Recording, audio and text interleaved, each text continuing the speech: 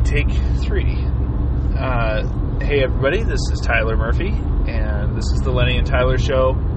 Daniel Keys and I are just driving down the road on our way to Kalispell to paint for the next couple days. We were recording for the last 10 minutes and then looked at the phone and realized it had stopped recording, so we're trying this again.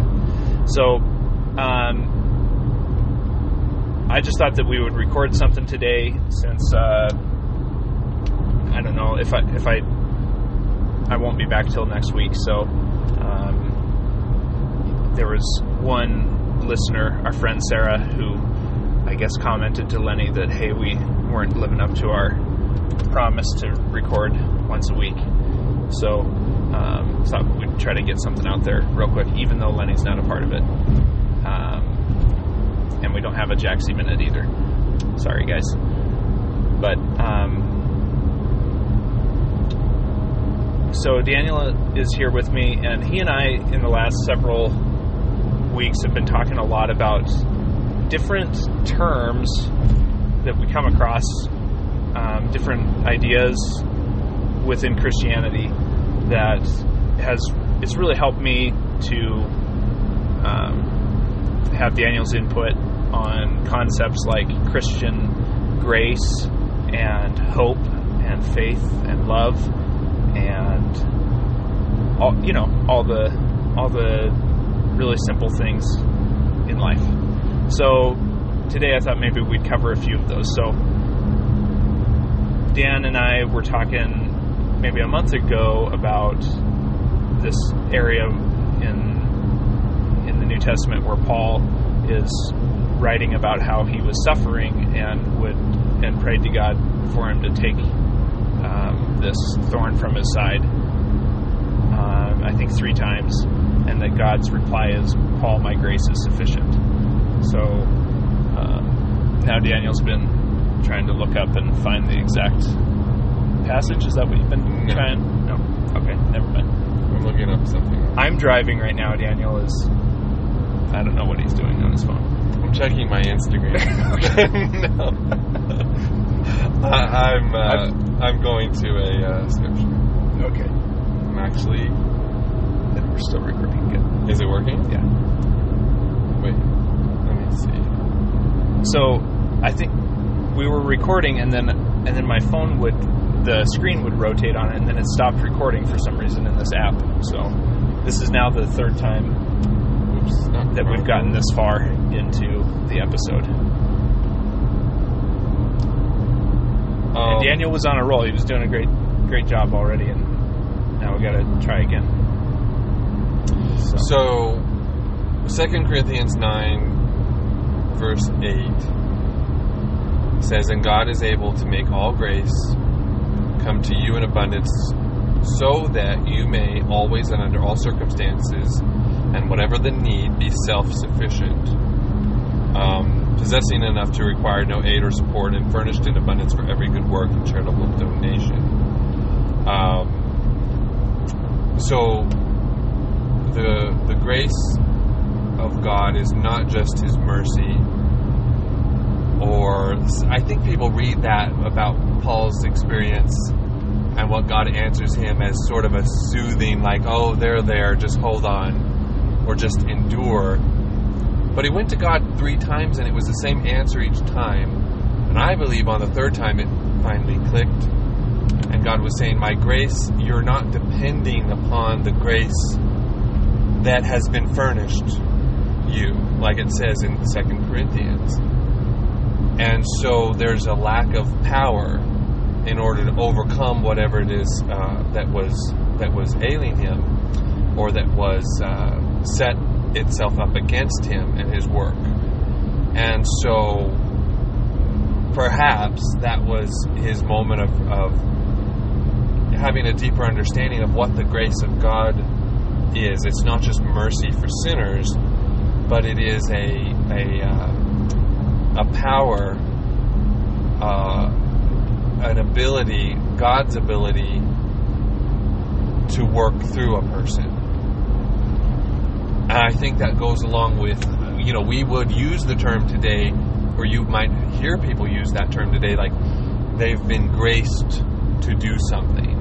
And when someone says that in reference to another person, what they mean is they are doing something very difficult as though they have ease when they do it. So it seems as though they've been divinely enabled. And that's what I hear when I hear the word grace.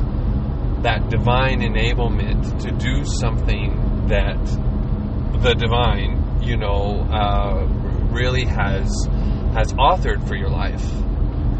And so I relate that to the things that I choose to do or spend my time doing, or pursuing rather long term. Am I doing what I'm graced to do? Because if not, I'm going to be going to God like, God, I'm suffering. Things are not going well for me. Am I doing that thing that my life has been graced for? And I think that's what we were talking about a bit. Yeah, well, and I remember early on a trip with you, and I brought this up when we were talking, I think, that first time. I do remember you talking about and putting a lot of emphasis on the idea of being anointed to do something, to be artists. And you were kind of saying that to, I think on that one of that first trips, it was myself and 3 or 4 other artists, and we were driving through Yellowstone, and you were kind of insisting upon this point. And then also in this conversation a month ago, you kind of talked about this experience that you had of your father, I think, saying, Dan, I believe that you were anointed to be an artist at an early age, and then how that has helped you, remembering that and holding on to that has helped you in times when you're sitting in front of a room full of 100 people or more and are expected to be the authority on painting and what this whole art thing looks like through your life, and that in times of being really anxious and nervous, that you've been able to rely on that and trust in that anointing, I guess. Yeah. And I don't know that I'm putting that correctly. No, you are. I mean, I guess I should explain a little bit, because there's this idea of, that's not a word that we throw around in modern vernacular, everyday kind of culture, unless you grew up in a Christian home, and this idea of, anointed or anointing. The anointing is the Bible, the Old Testament calls the anointing burden-removing, yoke-destroying power. Oh, wow. That's another thing that is not modern terms. Like, what's a yoke? Well, the yoke is the part of that you put around the neck of the ox or the animal that when you're going to plow a field. Right. But it's that thing that binds, or that thing. And so the anointing was always represented by fat. And so you'll read in Old Testament like things about the fat. Like, what the heck is that talking about? Well, that's where we get oil from, the fat of animals. And so you put oil, it would be as though oil were on the neck of that animal, and so the yoke would slide off. Okay. So essentially, this anointing is burden-removing, yoke-destroying power. It removes obstacles. It clears a way, or it clears a path. And when you look at Old Testament stories, I think of Esther or Daniel or others, and they did what they were called to do, and it allowed for a path to be cleared for these promises that God spoke out to be fulfilled, eventually leading up to Jesus. But in today, like for our lives as individuals, I believe God gives all of us a general grace. We're saved by grace. We're saved by grace through faith. So it's a mercy for everybody. It's a loving kindness for everybody. It's God expressing favor to everyone who would receive it. But then there are these, I believe, individual graces, individual assignments, callings, whatever you want to call it. And with that calling is also equipment. God doesn't just say climb the mountain. He gives you the equipment to then do the task. So that anointing removes the obstacles. That's why when you see someone who's called to do a difficult thing, but they're called to do it, they make it look easy. Yeah. And I always think of that with someone who's an expert or who's very skillful. People who know painting is difficult because they've attempted it. Not just someone who just sees, oh, that's such a nice painting. But people who endeavor to paint know how difficult it is. Yeah. And I can't tell you how many times they tell me, you make it look so easy. And that's such a great compliment, but I don't think when they say that, I go to, well, that's because, not because I'm special, but everybody is special, but that's because I found at least part of what my calling is. Sure. Same thing with teaching. There's this grace to teach. And so it's not that it's easy, but it's that there is an ease. There's an assistance. There's like this extra thing about it that removes obstacles out of the way, and that's God. And so I don't want it to seem weird, like, oh, this kind of anointing, some special person anointed my head. It's not that. It's for everybody. It's God's ability through us if we rely on it. Yeah. Well, and I think you were saying also, like, as we're driving down the road here too, by the way, he continues to squint and use his hands to crop out scenes that would make for nice paintings. It's too bad Montana really is hard to find any good. So unattractive. Yeah.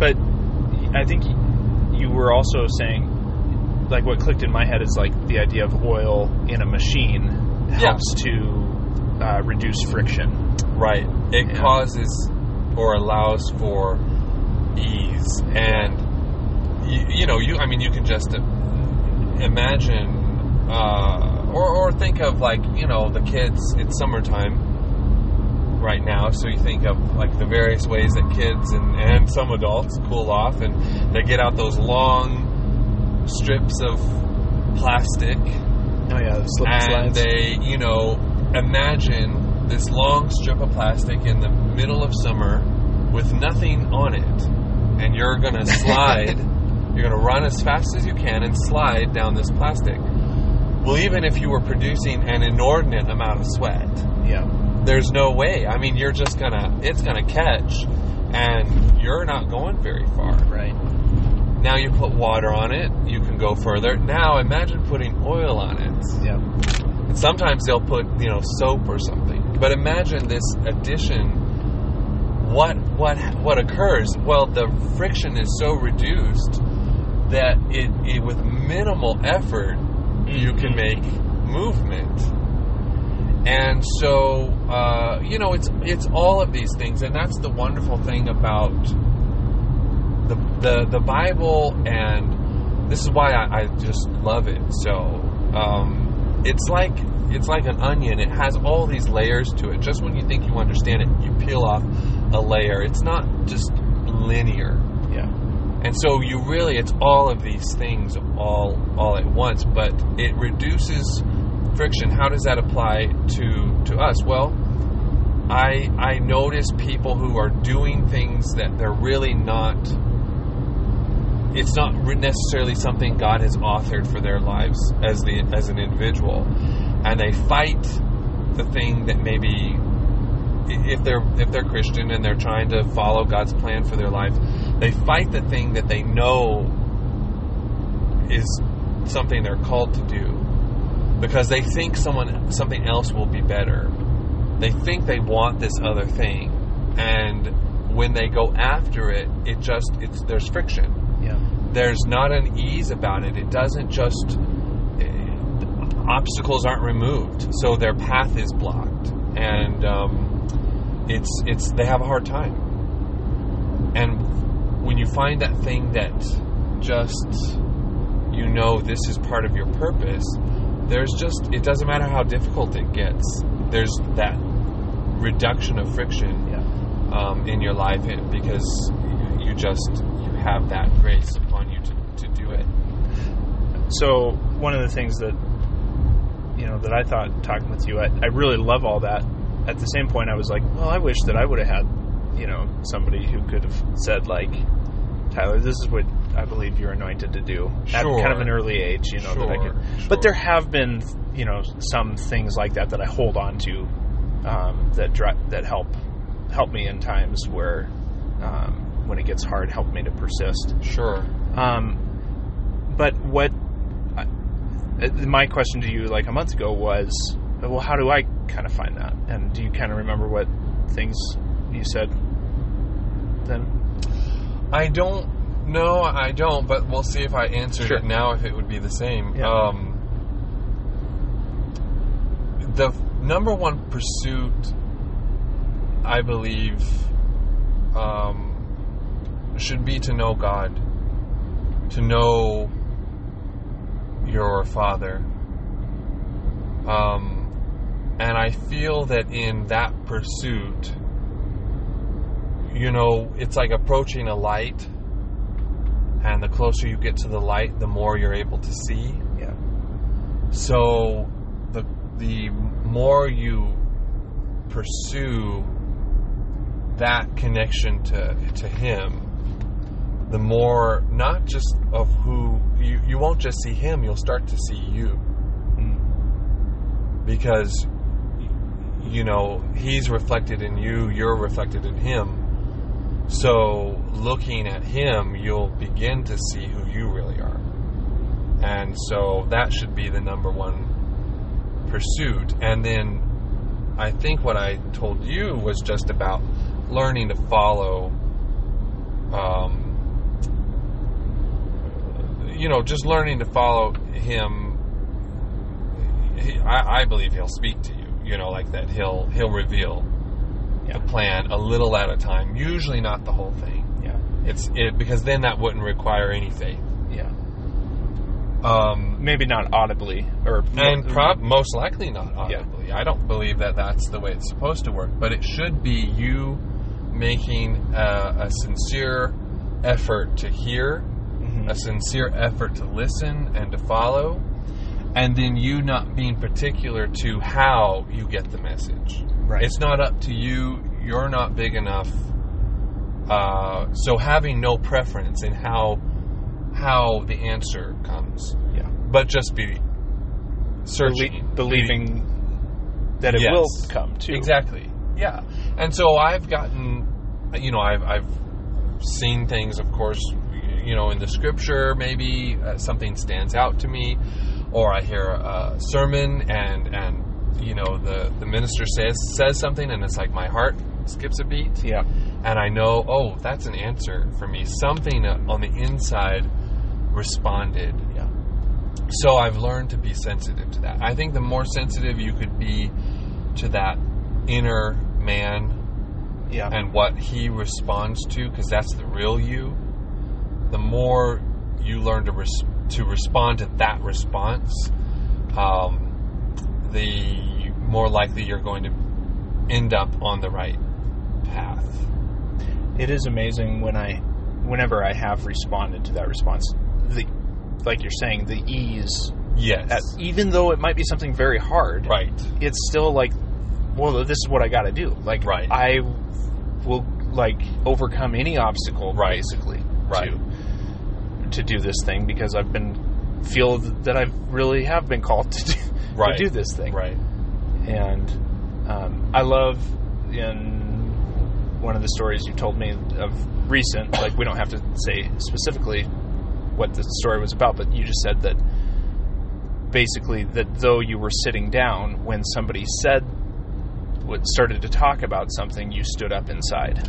Yeah, that's kind of the only way I can describe how, at least it's that kind of, I'm glad that it works that way for me, because it's like, oh, it's so obvious for me.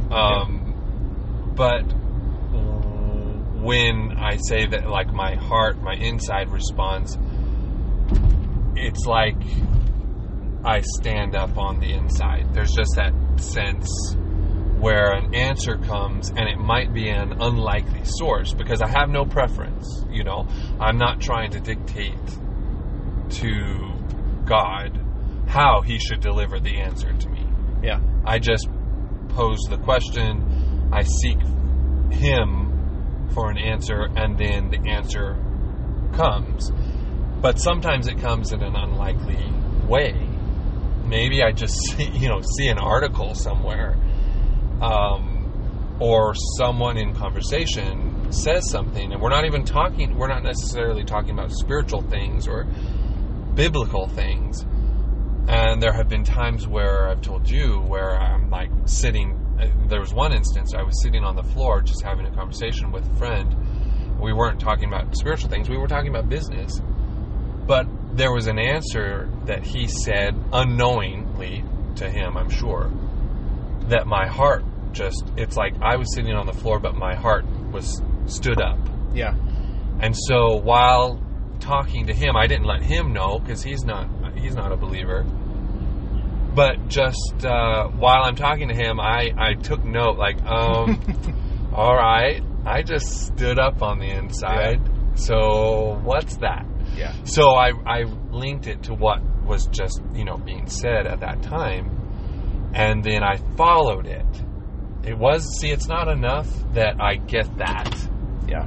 It's really not enough that you get an answer. I think sometimes answers don't come because we never did anything with the last one. Yeah. If you're not hearing answers, it could be you need to go back to whatever the last one was and do that. Because you ignored it. And what makes you... we're kind of arrogant. We're way more prideful and arrogant than we think. Right. And, how full of pride are we that we dismiss an answer because we think little of it, or we don't agree with it, and then we're going to go to God for another answer? Right. That's a pretty arrogant person, in my opinion. Yeah. And so perhaps the thing to do is go back. What was the last thing you heard that you knew was an answer? Right. What was the last instruction you got from God, from the Bible? Maybe you read a scripture that talked about forgiving somebody, and you knew that was something you were supposed to do, and then you walk away from it. Yeah. Well, don't expect to hear. I don't think you have right to expect another answer. I think the only answer you're going to get is that last one that you got until you respond. So much because we're free will agents, our whole, I believe, success or failure where God is concerned and what he's made available and what he can do for us is so dependent on our willingness to respond. All the Bible, every story, every account is about someone responding. Yeah. And the negative ones are about someone not responding. Yeah. So, when that happened, like the instance of me standing up on the inside, it wasn't enough that I recognized that. It was the first step that I recognized it. But the second thing, or the next thing to do is I have to do something about this. I then need to respond to that inner responding.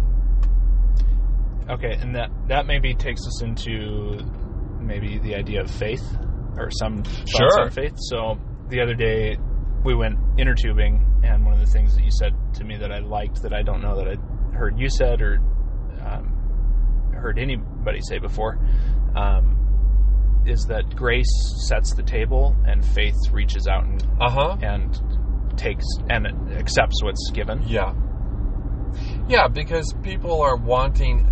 This is why I'm always listening to language.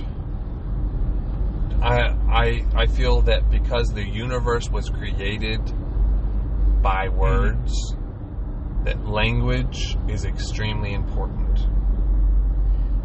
So like it's like a lawyer. I always tell people when they're signing a contract or they're working, I'm like, read the whole thing and have a lawyer look at it, because the lawyer's entire career is based on recognizing and using language, and it could be one thing off and it totally would work to your advantage or disadvantage. And so people who are asking and not receiving, the book of James says you have not because you ask not, which everyone kind of seems to like, oh yeah, that's exactly what's happening. But wait, there's another part to that verse. Or you ask and you still have not because you ask amiss. I believe one of the primary ways we ask amiss is asking for something that God has already done. Asking for something that has already been provided would be like you go to mom's house, she's cooked dinner, and you're telling her how hungry you are, and you're asking her to feed you, and she says, "Sweetie, I've set the table. Yeah. I've cooked a meal. It's there." Yeah. And you're still asking God, "Please take this away." I hear that language. I really, just like my spirit man stands up when I hear something that I know is from God. I kind of cringe when I hear something that's not quite right. It's asking amiss. Yeah. I take note of that, because stop asking God. It'd be like, God, please save me. God, please save me. He's not sending Jesus again. Right. He already did it. Grace drove God to send His only Son to be the ultimate sacrifice for sin for all time. Right. Never again is He going to respond to the asking of someone, please save me. Other than in faith believing that sort of receiving. Well, maybe they're asking God to save them, but it's already been provided. Their asking activates what grace has already provided. It's not like so God has done everything. He's done all that He needs to do. He set this table. Faith gets up and goes and sits at the table. And we all understand that when it comes to, if you believe that Jesus said you must be born again. If you believe that you're born again, how do you get born again? What does the Scripture say? How does a person be born again? You enter back into the womb. Yeah, Nicodemus. No, the book of Romans says that you believe in your heart and confess with your mouth. Right. That God raised Jesus from the dead. Right. You're not born again by Jesus having to do anything else or God having to do anything else. He already did it. Right. How does it be activated in you? You believe in your heart, confess with your mouth. Well, that's faith. Right. Faith is believing in your heart and confessing with your mouth. That's what Jesus said in Mark 11. One of the other ways that you've talked about grace that has been on my mind a lot too is kind of like that it's a blueprint or a plan. That's hope. Hope, sorry. Yeah, hope. So, and then as I've been getting into N.T. Wright's work, I guess I've linked that to his emphasis on what happened on Easter morning, that is so integral to what Christian hope is, and that is what differentiates basically Christian hope from everything else. So if we're talking about a blueprint, the blueprint is that what happened to Christ on Easter morning, that He was risen bodily from the dead, is just the first, is like the unveiling of the blueprint to us, and that hope or faith maybe is the remembering back to that. So, sorry to interrupt you. Oh, that's the way I've been thinking of it in my mind. It's like, I don't know, I don't know if it's hope or faith, or the hope is remembering back to what happened there and going, it will that's just the start, and that because of that, then faith is the working out of kind of this plan that's taking my part and Christians taking their part in the launching of the kingdom of God. Well, and maybe just to put it into just another example that I think I said this on the podcast on a previous episode. It's like a coach at halftime presenting a plan for the next half and saying, all right, guys, here's what we're doing in this second half. Mm-hmm. That's kind of the hope that's laid out before them. And then the faith is getting on the court and actually implementing that plan. What do you think? Yeah, I think that's a good analogy. It's interesting, though. So this might be... Well, this is interesting. Okay. Go for it. So hope always looks to the future. Hope is always about the future. Even if it's looking to the past as an example, it's so that would one day be again. Right. Okay?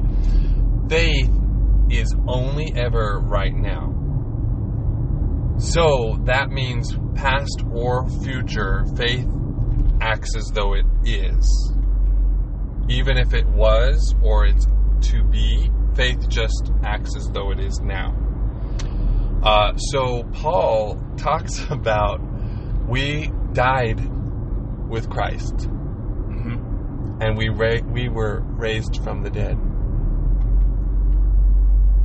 That's pretty radical faith. Faith believes beyond time. Faith disregards time. Yeah. So it acts as though the hope already is. And whether that, applies to anything you said, like as far as what you're working out or not, this is just to introduce this really interesting radical concept that was brought to mind by what you said, how Paul, I forget in which book, I'll have to look it up, but it says we died with Christ, we were buried with Christ, and we've been raised again. And it's not saying metaphorically, it's not saying, it's saying we are now seated with Christ in heavenly places, as though we were already in heaven. Yeah. It's really, it's showing you how to live. You're to live as though that has already occurred. Yeah. You are to live with that kind of understanding and that kind of responsibility, that kind of authority. And so it's pretty radical. It changes. It really changes. It's another car like mine. I haven't run into that in Montana. It gets a little deep with that concept, and that's why I love Paul. I think he was pretty radical. Yeah. Well, one of the I guess things that maybe we've been talking about also is, like, we were just before recording, I was saying, we were talking about doubting our doubts, and maybe for the first time, like, giving Christianity a fair shake. And one of the parts in Chesterton that just really hit me in the gut sometime in the last year when I read it in The Everlasting Man, it's just right at the beginning, where he says the best judge of Christianity is, essentially what he says is, the best judge of Christianity is the sincere Christian who is seeking after God's heart, His ways, His will. The next best judge would be somebody who can look at it objectively, who's maybe hasn't grown up in the faith, but so somebody maybe like a Confucius monk who can just look objectively at it. And then he says, but the worst critic of all is the ill-educated Christian slowly turning into the ill-tempered agnostic who is engaged in the end of an argument of which he never understood the beginning, who has grown tired of hearing that which he never heard. And anyways, that's kind of been something that punched me in the gut and has would you say that's been a turning point, like that concept? Yeah, for you personally. Yeah, and has caused me to go, well, wait a minute, what is this whole thing about? What do I really understand what Christianity is? Mm-hmm. And I've found that it's like kind of stranger than I maybe had in my head,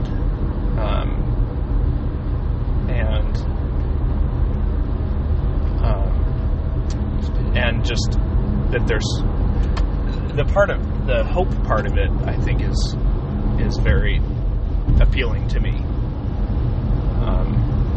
And then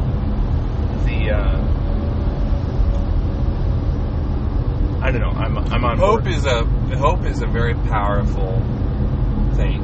Yeah. Because even the destitute and seemingly hopeless still have some kind of hope. Otherwise, they wouldn't do anything. You wouldn't eat another meal. Yeah. You hope that thing, even as bad as it is, you hope that it's going to improve. Yeah. Or you hope that it won't, at least wouldn't get worse. Hope is it is a force that keeps things going. I mean, it plays a very important role. Yeah. In human existence. Yeah. And so, hope and faith, I like what you said, quoting Chesterton, because don't dismiss something that you don't understand. Right. At least just admit you don't understand it before you become so arrogantly dismissive of it. Because everybody, like I just said, everybody has and lives by some kind of hope. And everybody uses faith.